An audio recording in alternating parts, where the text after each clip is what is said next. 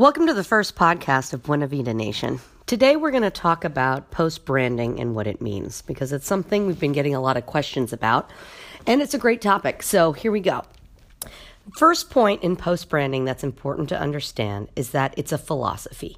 It is not a tactic. Post-branding is a way of looking at brands and of analyzing how they can behave and be relevant today. That means bringing a new spin on it. So instead of thinking, how can my brand push more sales? How can my brand get more people to like it?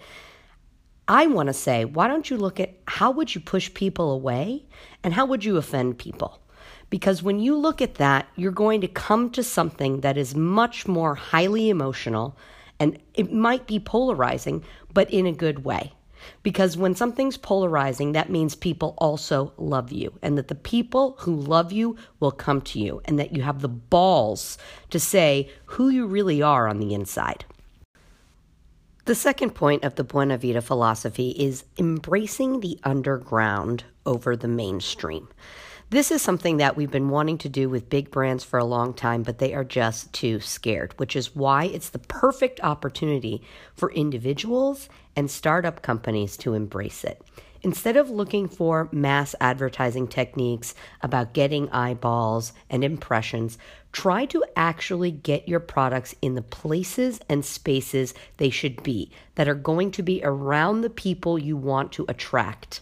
You don't even need to tell them they're there. They're just going to see it. The more natural the integration, the cooler the placement is. And that's what we want. We don't want to scream our names anymore. We want to just exist in the spaces we want to be.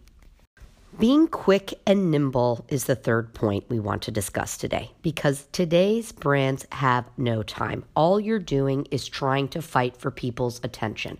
So if you can't get out there quickly and if you can't adapt with the times as they happen, you're going to lose them. People will give you one fraction of a second. That's what you're looking for.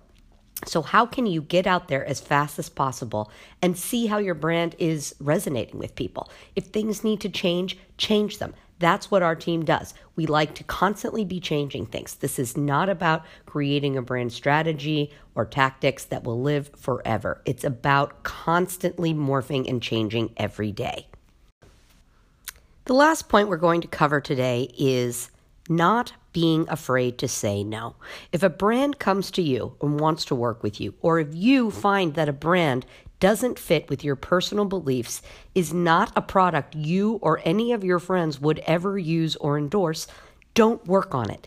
That's because the only way to have success is that when you and your clients have shared goals.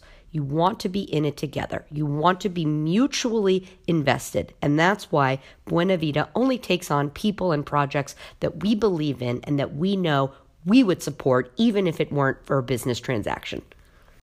That's it for today. Hope you enjoyed our first podcast. Come check us out and learn more about post-branding at buenavidanation.com.